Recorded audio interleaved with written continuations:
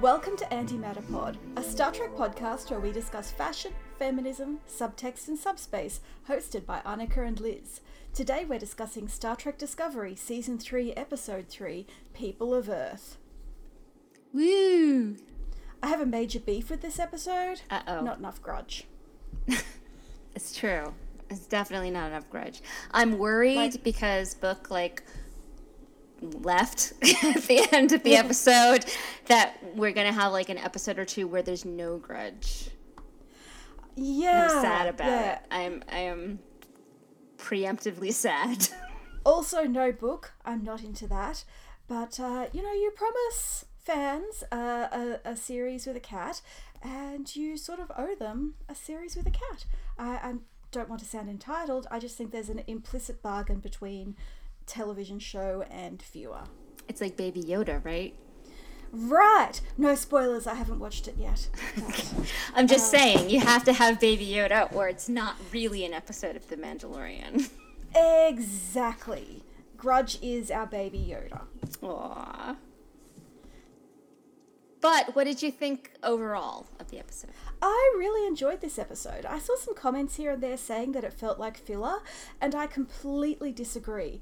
I think many of the plot beats were predictable, but they were also important to the story and not completely unsurprising. Yeah, it really took its time to deal with character stuff in a way that we've been wishing Discovery would do for years. So, yeah, I like this episode. I think it was... I understand the comments that call it filler because it was well-paced and they took their time to each scene had 3 or 4 beats. It was very, I don't want to say formulaic because that's not what I mean, but it followed the way that a television script is meant to be written, and Discovery has struggled with that in the past. Or deliberately chosen not to do it. Deliberately chosen not to do it. And so I feel like this was sort of like a throwback to the idea of television and specifically Star Trek on television. That maybe people were like, wait, you're taking time for Tilly to be sad? Why are you doing that? That's not a thing that happens on Discovery.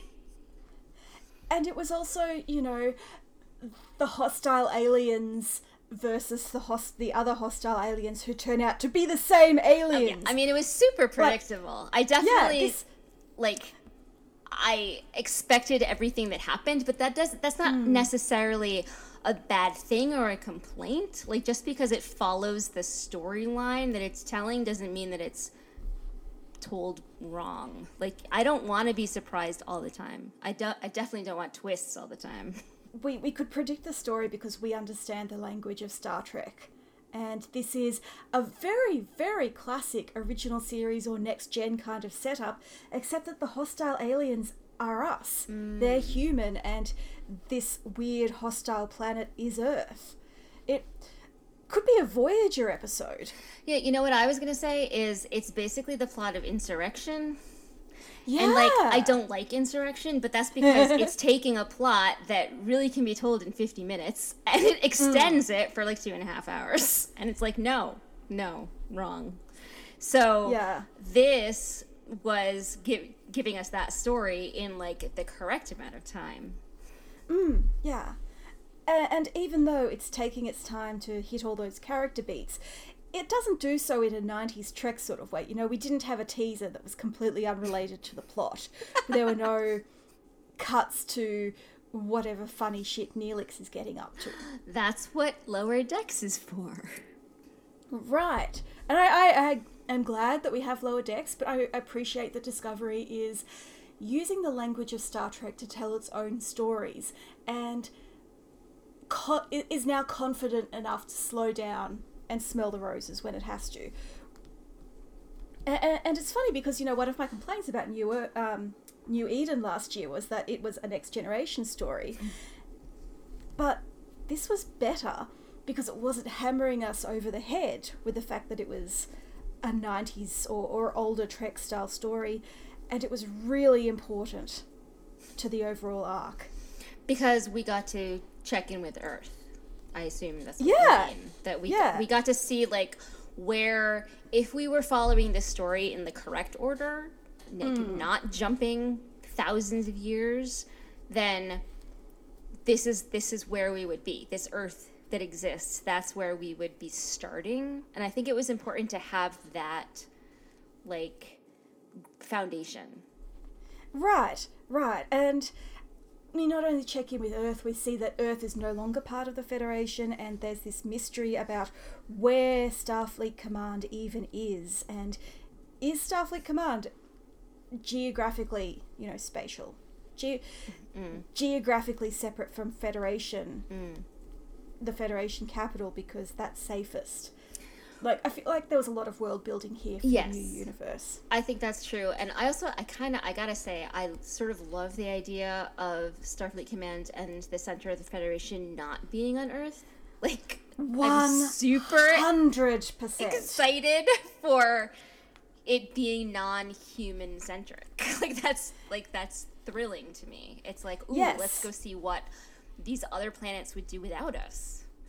Or yeah, so I think it's cool. I think it's good world building that I'm sort of excited for. Like, I didn't have strong feelings for this episode either way. I enjoyed a lot of it, and I sort of, like, didn't watch it a second time because I was like, I've seen it, I've got it. Like, I don't need to watch it again to understand or have something intelligent to say about it. I'm mostly stuck on Detmer. Like, I could talk about her for an hour. I see you have a note in all caps that just says Detmer in our notes. I mean, I think I put it last because I want to talk about the other things first so that then I can refer to all of them in my Detmer discussion. Okay. Well, let's talk about the key character point of this episode, which is that Michael has been away for a year and she's changed. Mm-hmm. And she's different. She's really relaxed. It's, the impression that I got is that it's sort of like this. So, like someone who is an overachiever in, like, high school, okay? And so they're obsessed with, like, getting into the right college, and then they get into the right college and they're obsessed with finishing that and, like, being, like, summa cum laude and ending on a high note, right?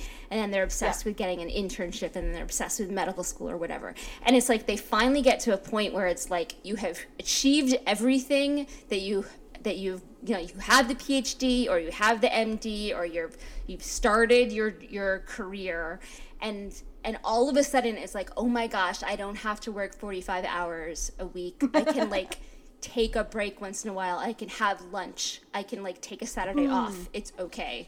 And that's the impression I got out of Michael, that she's just been such an overachiever her entire life, and now she's taking, like, 5 minutes time to, like, take a break and actually have a breath and understand what she's been doing all this time is for. That's funny because I was thinking she's like the overachiever and the lawyer who works 60 hours a week, and suddenly there's a pandemic on and she has to work from home, and she suddenly finds that she can do just as much work in half the time and sitting on her couch. Right, and they're like, oh my gosh, I don't have a commute. Yes, and I wonder if being away from Discovery for a year has kind of separated her from her trauma in a bit and given her space to breathe and to recover. And it's not that her family on Discovery were in any way holding her back, but she's surrounded by, Saru, who knew the original Georgiou, and also Miro Georgiou, who, all of her failures are sort of have been right in front of her. And then they were gone, and it's just her work as a courier and solving this mystery of the burn and finding the Federation, and her handsome friend who is just a friend, and his magnificent cat. And also, like, okay, so I was really thinking about, when did Michael ever have a chance to breathe? Like, I was like, okay, so let's actually examine this. She went from, I'm a kid with my parents doing science stuff, and then now I'm on Vulcan, and I have to be a Vulcan for, like, 20 years. and then I'm not allowed to go into the academy, and I'm like shoved off into Starfleet because that's a good place for me. And then I'm in Starfleet for another like decade, and it's just like, at what point did Michael ever have a chance to say, who is Michael? You know? Exactly. Like, and go through like this actual self-actualization process, but she never had that. And so I feel like this year, and you can almost think of it as like, oh, that was not enough time, and also it was too much time at the same time, that it's like she finally had a chance to really be herself, and it's like, it's a loss when she comes back into it. It's like all these people who recognize who she is, there's a loss inherent to that, and it's like she can want to be recognized. You know, of course everyone wants to be returned to their family, but there's also like this, I was starting to understand who I am, and now I have to go back into it. And so I understand her like hesitation. Yes. I did a writing course a couple of months ago, and it was all about structure, and it's like you start off at the status quo, and then there's a catalyst and something changes for your heroine, and then at the climax there is a second catalyst, and that's where you integrate the status quo with the new life that the heroine has after the first catalyst. And the ideal ending is a synthesis of the two. And I feel like Michael has been forced into that second catalyst before she was ready, which is, you know, this is not a climax, but she's forced, she has to start synthesizing too soon. And she's not ready for it. Yeah, I can see that. And I think Georgiou basically says as much. You were starting to understand who you are without other people's expectations. And she sort of, I mean, Michael sort of hints that she's done terrible things, but we don't really see any of that on screen. Like, how terrible can it be? Yeah, I can't actually imagine Michael doing anything. Right. And Book doesn't, like, the worst thing he did was steal from Michael. Like, it doesn't seem like either of them are this warlord type character. Like, there's, even if we're in a harsh world, like we were talking about Baby Yoda, like even if all of a sudden we're in The Mandalorian instead of Star Trek Discovery, they're still the good guys. Like, they're still not going to be the ones who hand Baby Yoda over to the Empire. Yeah, it's just like, it's not going to happen. So I don't think, like, I can imagine that Michael whose like formative years were living in Sarek's house, like anything stepping outside the boundaries is going to be seen as like a crime to her. So I can imagine that she has this idea that she, you know, failed in some way to be this paragon of virtue that she imagines a Vulcan and a Starfleet officer to be, but it's not actually true. She probably started going to bed late and sleeping in. Exactly. I really loved the scene where Michael gets Book into a Starfleet uniform, because hello, those things are hella tight. But also, like, it's as much a costume for her as it is for him. And it made me think about Michael as Chakotay, and, you know, someone who has been outside of Starfleet and who is suddenly integrated with Starfleet again and in the role of first officer. And it just feels like another missed opportunity for Voyager to show the Maquis putting on their uniforms and looking at themselves and going, is this who I am again? Really? I mean, everyone says that Voyager's promise was like this idea of the two crews coming together, and they came together like by the second episode. So it's like, okay, which I don't completely agree with, but I feel like the visual language of these scenes with Michael and Book could easily have been part of Voyager and would have done a lot for it. I mean, what I liked was the idea that, and yes, it was like Book was super against the whole thing and was sort of like, I'm humoring you. And Michael, you know, this was sort of a coming back to her status quo, as we said. Yeah. But at the same time, like, okay, so the bridge scene where Saru's like, we have to have a talk about who's captain, and she's like, no, and she's like, so there's like this soft lighting, and her voice is so calm, and she's just like, no, you're captain, and like there's this really interesting thing that they're doing with the technical aspects of what a show is to like put forth this idea that she is very, like, she's sort of like calm and chill about it, and like she's already sort of come to terms with, I'm not gonna do that. And by the end of the episode, they're like basically trying to put her back into that box anyway, and it's like, it's interesting. There's sort of like interesting ideas there that I'm hoping that are going to be explored. I know there are a lot of people who think that Michael should have been the captain, and I understand that, and until season 3 started airing, I completely agreed, and I was really annoyed that it looked like Saru was going to be the captain. But to be honest, I feel like her story is less interesting once she is in power. You know, it's like what I was saying last week about how Kat on Discovery wouldn't work because that undercuts some of the tension. Michael's story is always about her struggling against a greater force, and sometimes that force is the person with authority over her, even when they're wielding it perfectly reasonably. And so I don't think Michael, in herself, in her heart, is ready to be a captain yet, and I don't think the story is ready to take that step either. I mean, I spent a lot of this episode actually thinking about Beckett Mariner. Same! And I am kind of... Like, there was this sort of, like, underlying... You know, and I said this last week, that, like, there's this what is Starfleet, maybe that's what this show is actually about kind of thing. And that was definitely in this episode. There was a lot of... What do we count as if, like, Earth is different and Starfleet is different and, like, the universe is different? Like, what, you know, how do we hold on to our identity? It was, you know, there's a lot of that in this. But so I was like, what I was thinking, I was like, okay, so if you take Michael and you take Beckett and you, like, put them side by side and you say both of these people are Starfleet and also both of these people are not Starfleet, what are we saying? Like, it was interesting. It troubles and interests me that both black female leads have arcs about becoming ready for command and going back and forth on whether they're comfortable with that idea. And I love it as a storyline. I love seeing people grow into a position. I just don't think we ever get that with white men. You know, Beckett and Michael do not have the confidence of mediocre white men.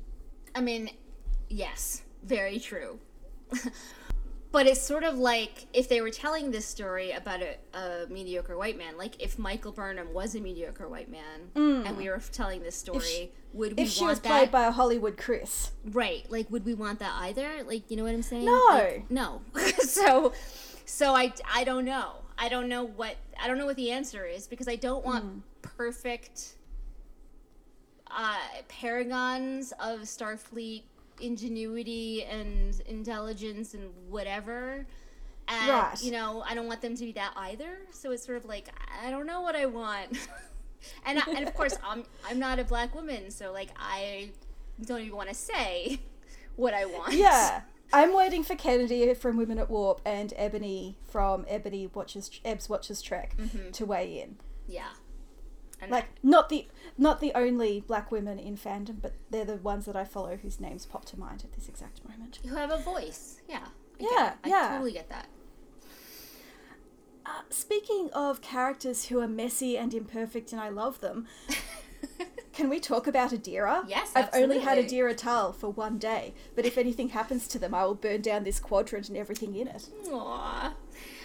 I see that you have here written down Wesley Crusher, make them non-binary, and also a Trill host, and like totally get that. And I've actually seen a lot of comments about her as the new Wesley Crusher, you know, like derogatory comments, like people who don't like Wesley are complaining about her, or they, although it's not been explicit on screen yet. And we'll talk about that. Yeah. So and it's sort of like, okay, but, I mean, there's a lot. First of all, we've only had her for like 20 minutes. So right. maybe don't right. make a whole judgment yet. But also, there's so many different ways that this could go. Right, and and I think it could be kind of amazing. I was thinking about our Leslie Crusher episode and how we were saying that the writing of young people in media has grown so much more sophisticated than it was in the 80s. Right. And this does feel like an opportunity for a do-over, you know. Here is a young genius, and then they have in Tilly a former teen prodigy, and I'm pretty sure the same can be said of Stamets. And it's so interesting that, you know, as Stamets says, you're smart, that's great. Everyone on this ship is really smart.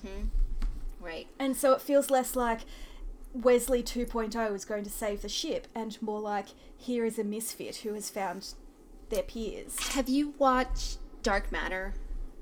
No. I was going to, and then it got cancelled, and I was like, Yeah, fair, because it's pretty upsetting that it was cancelled and you don't get closure. But there is a character on Dark Matter 5 who is a teen genius who stows away, and you know, they don't know who they are. Like, that's what the whole plot of Dark Matter is. The way that Adira was introduced in this episode was super reminiscent, and I immediately loved her because of that. I was like, oh my gosh, so this is like 5, but we get to keep them, you know, and we get to like tell the whole story. And yeah. so I'm really excited. And I, you know, as someone who doesn't hate Wesley Crusher to begin with, Right. like a well-written Wesley Crusher, I'm super into. Like, I'm ready for it. Exactly. Exactly. And re Adira's pronouns, it really bothered me when I was watching it for the first time that they were being referred to as she and her, and basically put into a female box. And then I read an interview with Blue Del Barrio on Entertainment Tonight, and basically they were not yet out to everyone in their life as non-binary, and they were not universally using they-them pronouns at that point. And they felt more comfortable easing into the pronoun thing with Adira. And I've seen people saying, yeah, but Adira is not blue and you need to separate the actors from the characters, but I think listening to them on this demonstrates such a level of care and respect for the well-being of their actors. Like, yes, there is... And the concept.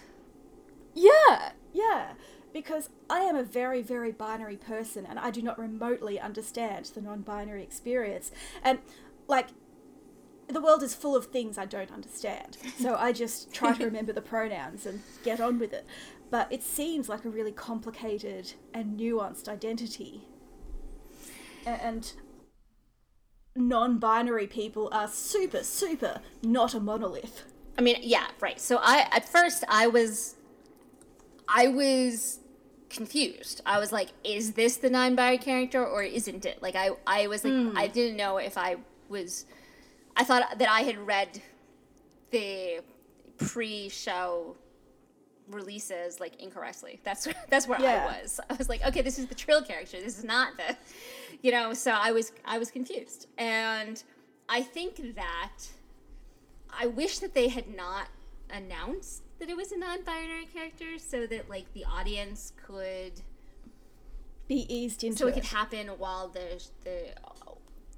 so that like the experience of us watching this character come out, I guess, to people or to themselves would be on par with the audience. Like, I understand why Discovery released it, and I on one hand I think that it's good because I like that Discovery and Star Trek and, like, you know, mainstream media are addressing this and like saying that it's important and being visible. You know, like, representation only matters if you get to see it, right? Right. So I like that, but at the same time I wish that like we could experience it as it's happening. So instead of me being confused and instead of you being upset, like, we could have like been, I don't know, eased into it in some way that it wasn't like this baggage before she was even introduced. And I'm gonna, Yeah. like, I keep saying she, and I because they called her she. And so, like, and also I know non-binary people who use both. So Yeah. I will try to say they, but right, I'm having difficulty right now in this episode because they literally spent the entire episode calling her she. Yeah. So No, and I do understand that people are annoyed that they weren't introduced as non-binary, but I also feel like the audience is an abstract and Blue Del Barrio is the living person on set doing the work. And if that is what made them feel safe and welcomed, then good. That's what we want from the entertainment industry. I agree. To accommodate and listen to the needs of all of its personnel. And I also think Discovery might be doing something interesting in terms of normalizing meeting a person who uses one pronoun and then learning to use a Right. different pronoun. which is another thing that's like super important because I know people, I like personally know people who I met as one identity and I now know is a different one, and Right. their intrinsic personhood has not changed at all. It's just like what I call them, you know, and that only matters to them and me, you know. It's like it's not this bigger thing. It doesn't have to be a big thing. It can just be as simple as this is who I am now. And I think making that change is not something that we see much in media yet. You know, people are either introduced and they've already transitioned or adopted their new pronouns or not. Or it's a really big, fraught thing and not remotely casual and kind of othering in its depiction. Right. And it could still go horribly wrong. I love that Adira is human, and I'm concerned that their non-binary identity will be linked to being a joined with a trill, whereas, you know, Earth is full of non-binary people. Yeah. Like, again, I know them. I know them personally. Right. They're So- there. They're everywhere. Like- They're everywhere. Yeah. So I think there's room to fail on this subplot, but so far I'm keeping an open mind. And also, I just really liked the character. Like, Yeah. I liked that they were similar to Five. I liked that they were similar to Wesley. I liked that they were similar to Tilly. Like, I was really excited I'm excited to see what happens. I loved, like, the scene with Stamets was just so, I love how far Stamets has come. Yes. I was just watching, was like, this season 1 Stamets could never. And it was so, it was so heartwarming to see. He's come so far, that. but Like, he's still fundamentally a cranky elitist bastard. exactly. Like, he was being completely himself and yet welcoming it. And yet. So it was just, Yes. it was wonderful. I really loved that scene. I think that was like the strongest scene of the episode for me. Yeah. Do you think he should have consulted Hugh before he adopted someone? Well, only if I could see Hugh at all. Then I mean, this is, again, this is not really a complaint because there are so many people now involved in this show that, you know, it's like, okay, everybody can't be in every episode, and I'm okay with it as long as they're not forgotten. To take it back to Voyager, I think Voyager really suffered from having to shoehorn 9 regulars into every episode, and that Discovery makes no attempt whatsoever is a choice that I really respect. It works better on Voyager. I mean, it works better on Deep Space Nine. On Deep Space Nine, like, there was the cast, and then there were, like, all these other people. A massive Like, a supporting huge cast. amount of other people, right? And there were plenty of episodes where, you know, only a third of them would show up in, and it was okay, because it was like, whatever, you know, okay, Jake's not in this episode, who cares? But to pick someone. I love Jake, sorry. But I'm just saying he's the easiest one to write out. That, and there are so many episodes where Cole Meany doesn't turn up because he's off filming a movie. Yeah. You know, and good on him. Yeah. So I think that was a better choice than where Voyager. I agree that there were so many episodes where it was like Neelix would come in like in a random mess hall scene. Like there would be a scene that was in the mess hall just so Neelix could be there and for no other reason. And I was like, this is unnecessary. I'm sure Ethan Phillips would have just been just as happy to have the day off and not wear makeup. Exactly. Let's talk about Earth. Earth. People of Earth.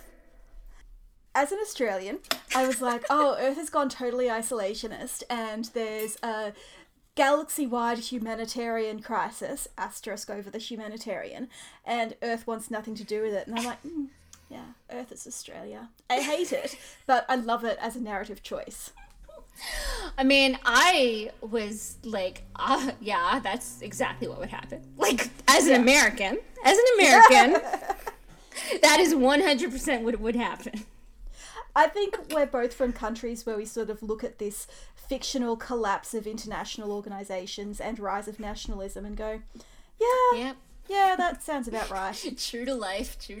I mean, and I hate it, but I believe it. Oh yeah, it's completely anathema to how I was raised.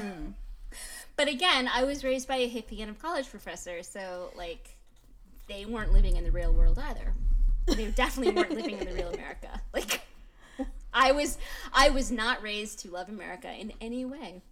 So, you know, when I went to Michigan early this year, one of my best friend's wife's families, she hugged me and she said, "Oh, now, darling, we love America and we respect the office of the president.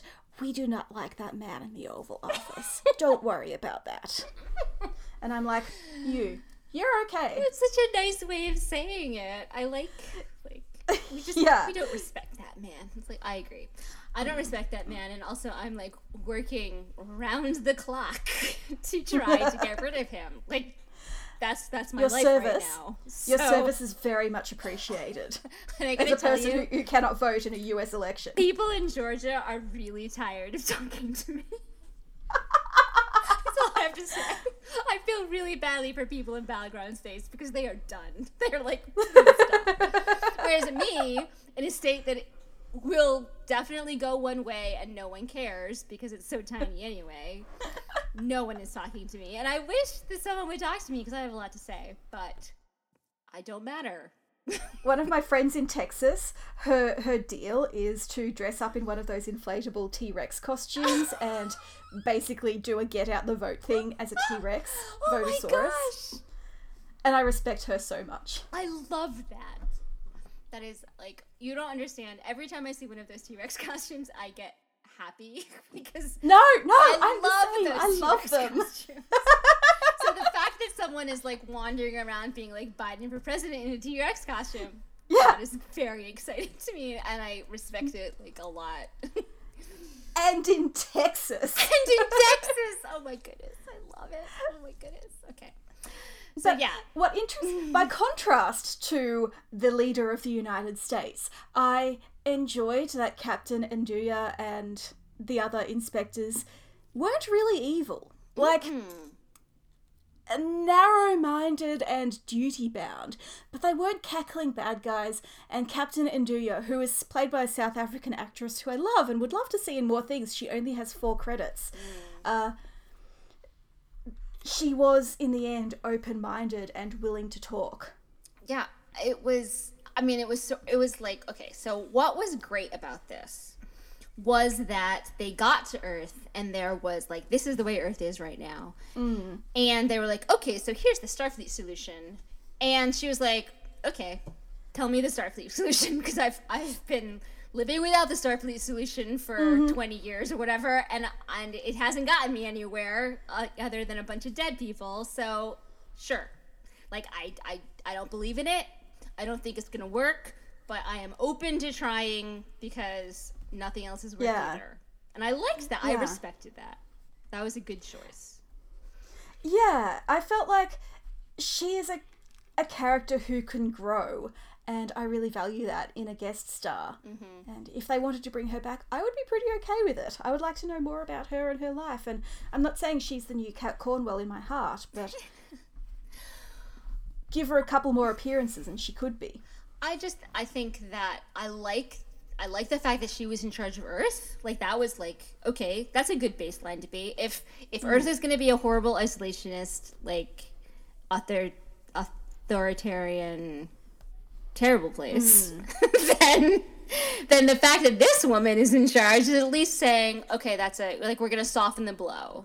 It's not as bad as you think it is. Or is she just the United Earth Defense person? Who even knows? That's more questions. Okay. Can we talk about the final scene? Because I have a lot to say about the final scene. With the tree hugging? Yes. Yeah. Go. So I understood the purpose of this scene, and as soon as it was funny because I kept going back and forth when she said, if you guys want to visit Earth, you're welcome. And I was like, we're definitely going to have a scene on Earth now. And then there were 3 more scenes, and I was like, there's no scene on Earth. What's going on? We haven't gotten to the scene on Earth. I guess it's not happening. And I was wrong. And then we got a scene on Earth. It was it was interesting. They sort of they set it up, and then there was a delay. And so when it happened, I was more into it because I had been waiting for it at that point. Yeah. But at the same time, it was so ridiculous. It was a little bit cheesy. I say that with the greatest of respect, because Bo Yeon Kim and Erica Lapolte are my favourite Discovery writers. But it was a bit cheesy. I understand what they were going for, but the fact that they had this giant tree and they were all and thousands of years ago we were learning at this tree, and now this tree is here and it's a big tree. And it was okay, first of all, how big was it when you were here? Second of all, did all of you literally, really, all of you studied under this tree? I figured that it was the same tree into which Picard carved his initials and then Wesley went on to study under. And it's just a really good tree, man. I guess so, but I don't, as someone who has a lot of personal connections to trees, I didn't get it. I didn't, I wanted there to be more than one tree. I didn't like that it was just one tree. I didn't like that it was just one giant tree. I was just, I don't know. And then, my main complaint, and this is mean, I loved this episode up until this scene, and this scene, I shouldn't dislike this scene. I just want to say that. I want to say that up top, that I shouldn't dislike this scene. I get what they were trying to do. It just didn't work for me, because the tree part just seemed silly to me, and then they pull back and you see the Golden Gate Bridge, and I literally laughed for 5 minutes. I could not breathe. I was laughing so hard about the Golden Gate Bridge. That was it pans out, and my flatmate's right now. How many times do you think they've destroyed and rebuilt the Golden Gate Bridge? Exactly. I was this is so they were crying over that stupid tree, which is wonderful, and I want them to care about the tree more than the bridge, but at the same time, the fact that the tree had changed so much, but the bridge was exactly the same as it is now. I just can't take it. I can't. It's so ridiculous. I'm sorry. I'm losing my mind. But I can't. I cannot take it seriously. Here is what the tree scene put me in mind of, and I'm going to get local politics again. But this week, the very same day that our state government announced the end of our lockdown, we've got COVID under control. Congratulations. Thank you. As we were making that announcement and celebrating as a state, the same state government was bulldozing a set of ancient and spiritually significant trees on the land of the Jaburong people. Wow. I don't know if they're the people, but they're called the Jaburong an indigenous trees. population. Yeah. Okay. And including the oldest and largest tree, which is called the Directions Tree. And, when a member of these people is born, the placenta is planted with the tree, and so the tree is the people. So I was thinking about that, and then I watched this, and all of these mostly white people, or certainly not indigenous people, hugging this tree, and I'm like, you get it. This tree is more than just a plant. And so it's stupid, but it made me angry about the destruction of the Jaburong trees again. No, see, okay, again, so my personal connection to trees is there is on the road, okay, so I live on this one road, and it's cross, it's perpendicular to another road, right? And that road is very long. And on that same road, that is the road that I grew up on. Oh, wow. The long road. And that road, halfway between where I live now and where I grew up, there is an arboretum. And there's a plaque. So the whole thing is an arboretum, really. The whole, like, stretch of land between me and this end of this road. And there's a plaque, and it's named after my mother.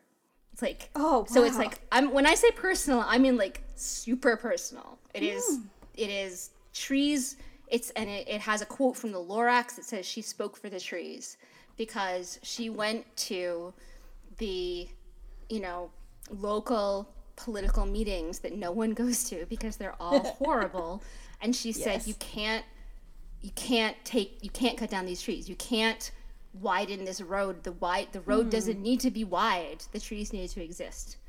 And she succeeded. They didn't widen the road, and they did keep the trees. And when she died, they put up a plaque saying this group of trees is now in memoriam to my mother. So that's amazing. I have really personal connections to trees, and I really want to have that personal connection to this particular tree, but maybe because it's so obviously fake, like it's not a real tree. It was a very CGI tree. Or maybe just this idea that something can exist for 3,000 years and not change, and it's like, no, the point is that it can change, and that's what's beautiful. And that's how I feel about the hints that they want to undo the burn. Like, this is the world, and it's bad, and we need to make it better, and nothing stays the same forever, and if it did, it's like data existing in a little box as a backup. That's not living. Yeah, and so this idea that we and again, we pan away from the tree, and we see the bridge, and I agree with you. There's no way the bridge stayed. It has been destroyed 100 times, and they have rebuilt it for some reason. It's not like they don't need a bridge anymore. That bridge doesn't have to exist because people can fly. People can transport personally.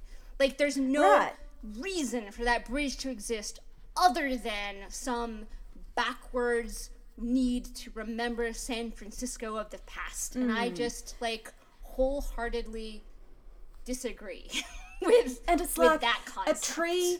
A tree survives for 1,000 years, and that is beautiful. A man-made structure, like a bridge for cars, survives for 1,000 years. And I don't want it. That's just kind of sad. I want it to go away. I don't, there's no reason that there shouldn't be a bridge there. There should be the water. There should be the bay. It should be free. Let the water be free. People won't understand that it's San Francisco if they don't see the bridge. They won't understand that it's Paris if they don't see the Eiffel Tower. Is that the motivation? I guess. Trust your audience. I don't know. I laughed. I laughed forever.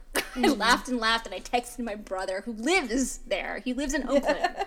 He has been to the Golden Gate Bridge all the time. He sees it all the time. He works. And I'm sure it's a very nice bridge. There are some bridges that I have very strong positive feelings about, but they're not going to last for a millennia. It's literally 31, 38 or something like that. There's just, what? No. But we have, people go to Greece, right, to see, the ancient structures, and they are not pristine. Right, yes, and they were not pristine 1,000 years ago either. No. It's this weird, desperation to hold on to something now. And I don't want to say that it's wrong, because I'm not, people can find, I don't know, people can find their own spirituality or something in their own connection to these things, and I don't want to take that away from people. But for me, for you personally, it does not work. And in fact, makes me it takes me out of the reality of Star Trek, because it's throwing me back into the reality of my actual world. And maybe Earth, being closed off and isolated, has sort of retreated into a toxic nostalgia and a stagnation. That's a really interesting story to tell. But I feel like it's more like they're going, oh yeah, we're Star Trek and this is San Francisco, so there's the bridge. Yeah, and what you mentioned, the Eiffel Tower, and that was in, like, the final episode of Discovery Season 1, so, like, yes. Yeah, exactly. Yeah. It is exactly the same thing, and it's like, no.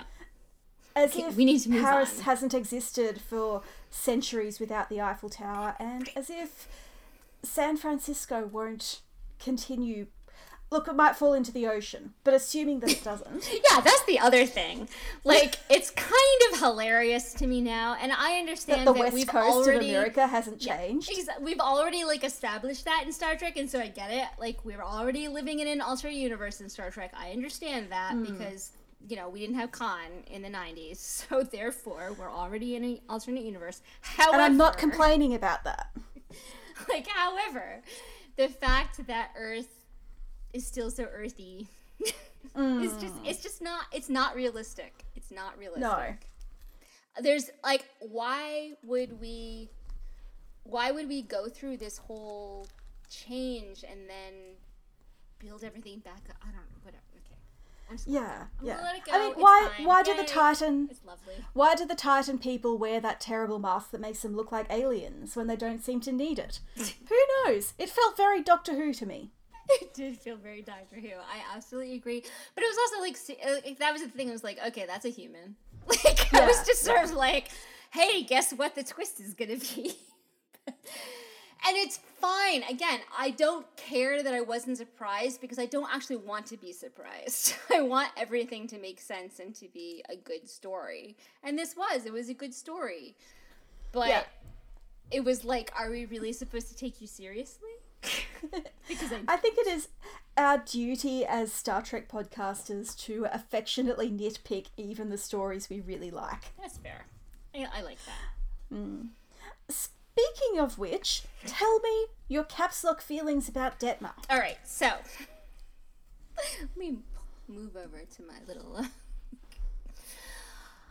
All right, so what I want to say is that from the beginning, like literally from first season, I've always been super interested in Detmer because Detmer was there in the first episode. She was on that bridge with Saru and Michael and Captain Georgiou, right? And she was injured in that battle. So, like, from the beginning, I've sort of been like, what's going on with Detmer? Like, I want to know more. And there was that whole, you know, Michael came on to the Discovery, and Lorca was like, hey, this is my little pet Michael, and now she's going to be a part of Discovery. And Detmer was upset, you know, even more so than Saru. Like, Saru was upset, but Detmer was like, I'm not even going to talk to you. I am not going to acknowledge that you exist on my ship now because I don't respect everything that happened, and you, like, physically hurt me. And emotionally, but, like, you know, there's scars. I have scars because of you. And I respected that, and I wanted to know more. I wanted them to talk more, and I never really got it. No, she's always been a prominent background character. Exactly. Prominent background, and I think, is the best way to put it. Emily Coots gives amazing reaction faces, but they very often last season felt like they were being shoehorned in. Yes. So, okay. So I just want to start with, I refuse to accept anything that is happening with Detmer as, like, related to control. I'm just, like, I'm not going to acknowledge that is a possibility. And so if that's what happens, I'm upset, and I'm, like, no. I just say no. No, I refuse. That's it. I'm preemptively angry about the idea that it could possibly be related to control, and so I'm just not going to talk about that anymore. So, you know, it's okay. So first of all, in the scene on the bridge at the end where Michael and Book are on their ship, and they're, like, banking on Saru and Discovery figuring out their plan, even though they didn't tell them, even though they could have told them, but whatever. So, like, they went off and did their own thing. Michael has gone rogue. Michael has gone rogue, and she is going to, you know, like, she's believes wholeheartedly that Saru and Discovery will understand what she's doing and will play along. And Which Saru totally more or less does. they do. Yeah. It works, right? Everybody's like, okay, this is what we're going to do. And Saru says Starfleet doesn't fire first, which is word for word what Captain Georgiou said in the pilot. Yeah. Yeah. Which is like, they didn't do that. Like, that was on That is purpose. not an accident. That was not an accident. That was word for word. And Detmer, who again was on that bridge with Saru and with Captain Georgiou and with Michael, is like, maybe let's not do that. Maybe let's fire first. Maybe let's, not trust that this is going to happen. Maybe let's be aggressive. And I really liked that moment. I liked that moment because I think it's true to life. Like, yes. I think it's fair. I think it's completely reasonable of her, specifically, to have that. She's wrong, but her logic makes sense. Right. And so I was just like, oh, wow, I really hope that she gets to discuss this. Like, that she gets, that something happens with this, because I fully believe that she is still hurting from all of that. Which, 100%. I will get to that in a second, but just that, I loved that it was her who fought back, and therefore, if it is anything to do with control and like not wanting to be blown up or whatever, no. Again, I refuse. That's not true. I preemptively do not accept that canon. I also think, like, you look at Detmer's face in The War Without, The War Within, when she thinks that it's the real Georgiou taking command. She is overjoyed. Ugh. She is so happy to see her captain again. And so it must be extra hard for her to have the Emperor not just still around, but on the bridge, giving suggestions. Wearing an admiral's uniform. Yeah. This is an ongoing trauma for Kayla. Right, exactly. And I feel like Saru and Michael have gotten a chance to deal with it, and she's never been given that chance. Like, she's never gotten to actually express anything of that she's feeling. So, like, okay, so I really want her to have a heart-to-heart with Michael. Again, I've wanted this from, like, episode 3. So I really want her to have a heart-to-heart with Michael, and I hope that happens. And the scene with Tilly and the badge wall. Yes. I get why it was Tilly, and I acknowledge that was a good choice, but what if it was Detmer? That I would have been so into it being Detmer in that scene. Yeah. I am glad that it was Tilly in that scene, because I feel like the Tilly-Michael friendship sort of fell by the wayside in the second half of season 2. And so it felt really good to see them prioritizing that again. Mm-hmm. But now that they do seem to be slowing down and maybe hopefully telling simpler stories and taking the time to let their characters breathe, I do think this is a time to let Kayla Detmer have her moment.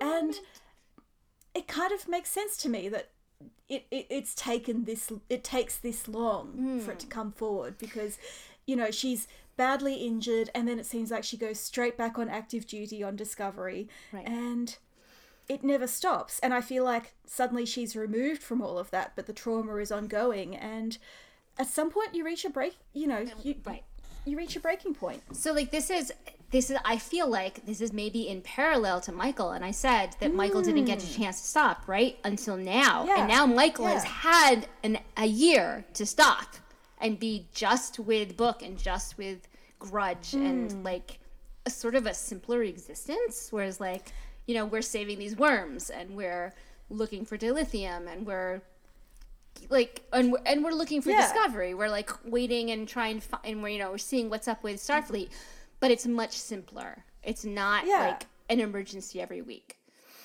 And Detmer hasn't had that chance. Like, Detmer deserves that chance as well, I guess. You're saying she needs some fluffy cat therapy? Yeah, fluffy cat therapy. Like, that's what I want. What I want is for Detmer to actually have an arc that is about post-traumatic stress, that is about the very real trauma that has happened to her over and over again since episode 1. And actually dealing with that and realizing that, you know, now I'm a cyborg, now I'm disabled, now I have to, like, that's a change that I don't think has been addressed. And now I'm on Discovery, and now I'm working with Saru, and now Michael's here again, and, like, there's so much going on that she just has to deal with. And now we're, like, now I'm never going to see my family again, and now I'm never going to, like, I don't know what she lost, but it could be anything, right? Right. And now I'm reinventing myself, you know? Like, now I'm in a completely different place, and I have to figure out who I am here, and I have my family, you know, my team, my crew, they're still here, but I've also lost a lot, and I've never really gotten a chance to deal with that. And I really want the post-traumatic stress story that I thought I was getting with Lorca, and that I thought I was getting with Ash, and in both those cases, I was not given it. It was a trick. No, and it seemed like season 1 was telling a story of 3 people with post-traumatic stress, and instead it was just Michael and 2 imposters. Mm-hmm. And Michael didn't get to have the arc. No. We, even now, like, I sort of, now that Michael's come back from, again, this sort of vacation from reality, we sort of see the results of her arc, but we still didn't get to see her arc. Like, no, we've and never a vacation gotten from that. reality is not the same as therapy. It's just removing yourself from the triggers. Exactly. So, like, Lorca, Ash, Michael, Kat, Kayla. The series is full of characters who are introduced or who develop trauma along the way, and it's never quite allowed to pan out. Right. Exactly. And it's sort of, and again, I don't want to be this person, and I'm sorry that I keep harping on it, but there's this idea that if you're Starfleet, you just get over it and you accept it and you move on. And it's like, really that you don't toxic. have to deal with it, you know? Yeah. And I'm upset at that idea. I don't want that to be the reality, because I don't think it is. Like, okay, so I read the autobiography of Catherine Janeway. Yes. Which, by you know, McCormack. is, yes, by Una McCormack, which is great and also imperfect, you know? Like, there are plenty of things to nitpick about it and to complain about. But the most important part for me personally, and again, this is personal, because I lost my father when I was a young adult. I lost my mother when I was pretty young, and then I lost my father. So I was the oldest person in my family when I was 21, which is, like, horrible. Yeah. That's deeply. That's horrible, deeply okay? It's terrible. And there is this chapter in Mosaic that is about Catherine Janeway, like, going through a loss and how she can't deal with it. And I always, like, super related to that chapter because I understood losing, like, you know, they yank the rug out from under you and you are falling forever, and you have to pretend like it's okay, and you have to say yes, thank you to every single person who said, you know, I'm sorry your father died, he did this for me. And it's like, yeah, I know. There's a park named after my mother in my hometown, like, within walking distance of my house. I work where my father worked. People know my parents still, even now. You know, 20 years later, people will say, I knew your father. And it's like, that's great, and I want my parents to be remembered and to be acknowledged as great people, but it's still hard. It's really hard to be the person who has to, you know, like, when am I ever going to be something other than my father's daughter?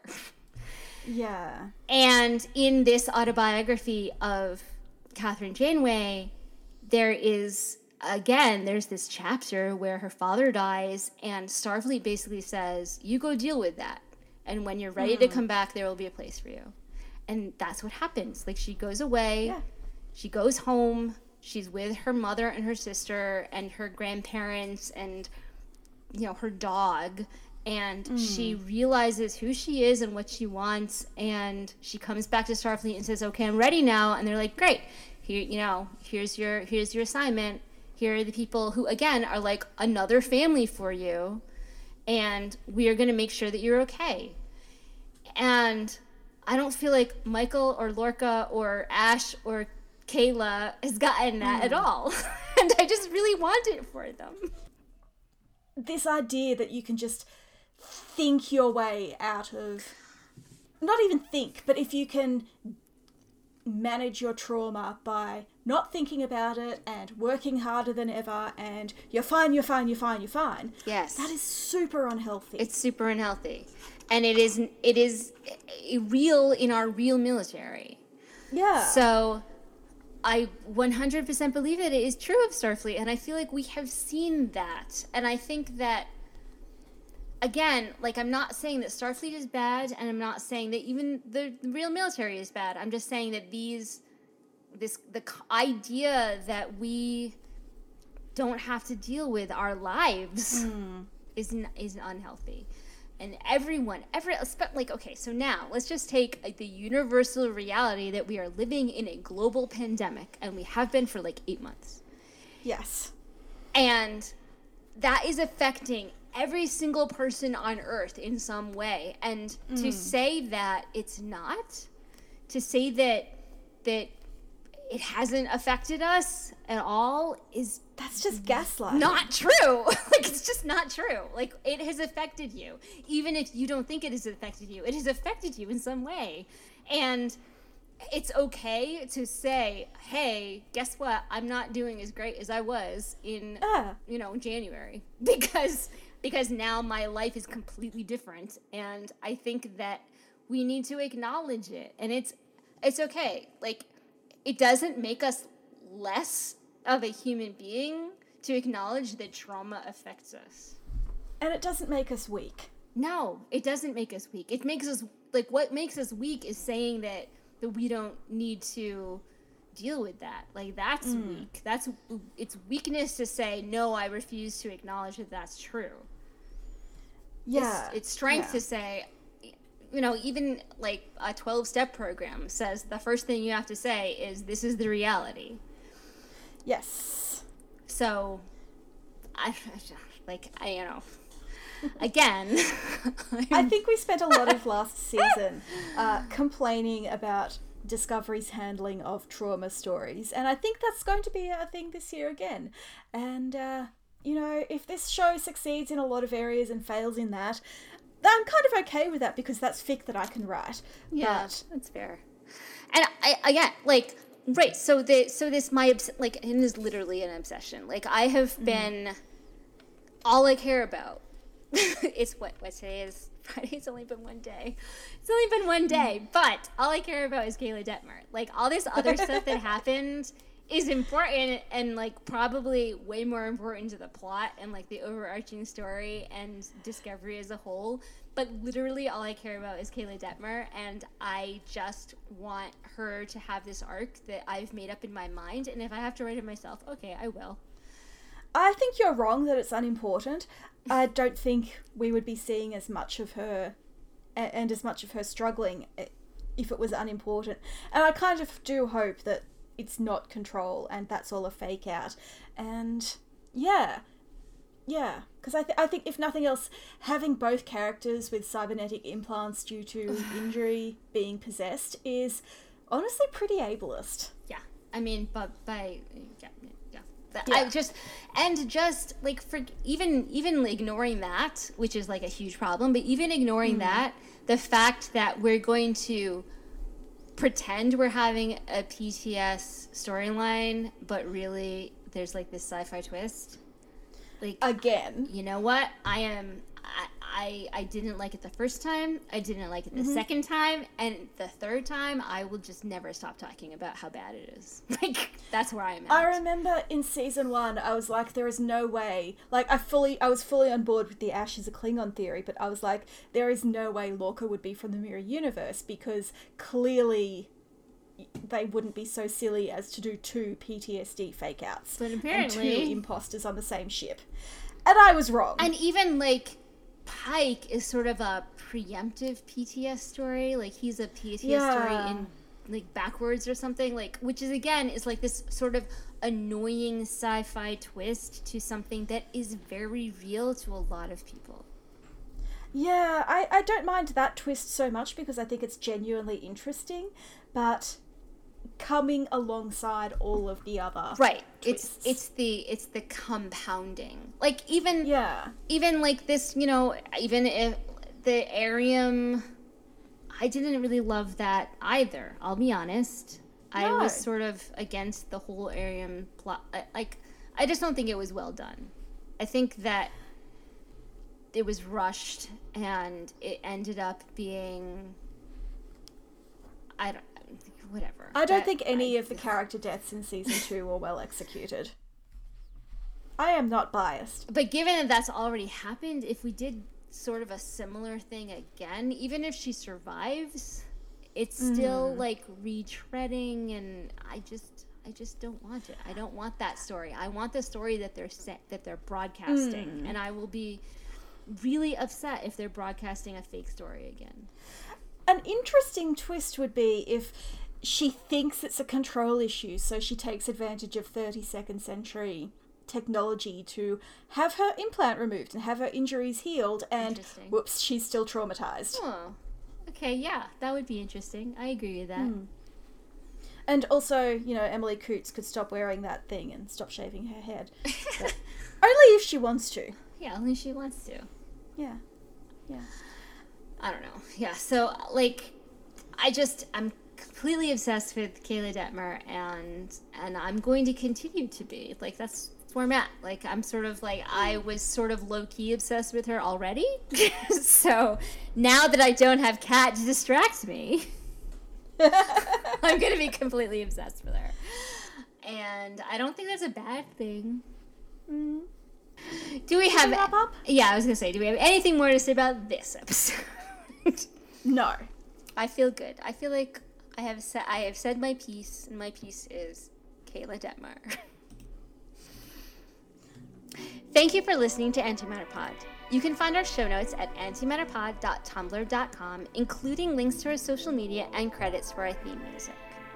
You can also follow us on Twitter at antimatterpod and at Facebook. On Facebook, again, searching for Antimatter Pod.